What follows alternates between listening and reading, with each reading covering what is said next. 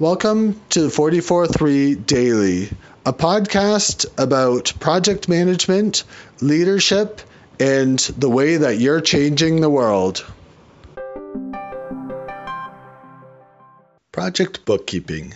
Some people love bookkeeping. They love the routine of just entering checks and bills, making sure that things balance to your bank account. And some people find bookkeeping to be an extremely tedious task.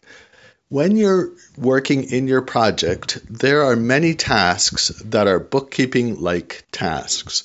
Making sure that your project schedule is up to date, making sure that your budget has all of the correct expense entries entered. All of these minute and administrative tasks sometimes can seem very tedious, but they're very, very important tasks. Making sure that you have all of that data documented helps you make better decisions.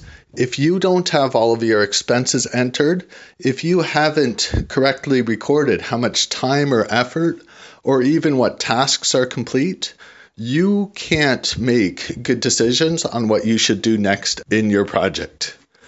As you're doing your project, even though you might not be a person who really likes the project bookkeeping or administrative side, doing the administration, making sure that everything is documented, is extremely important for a good outcome in your project.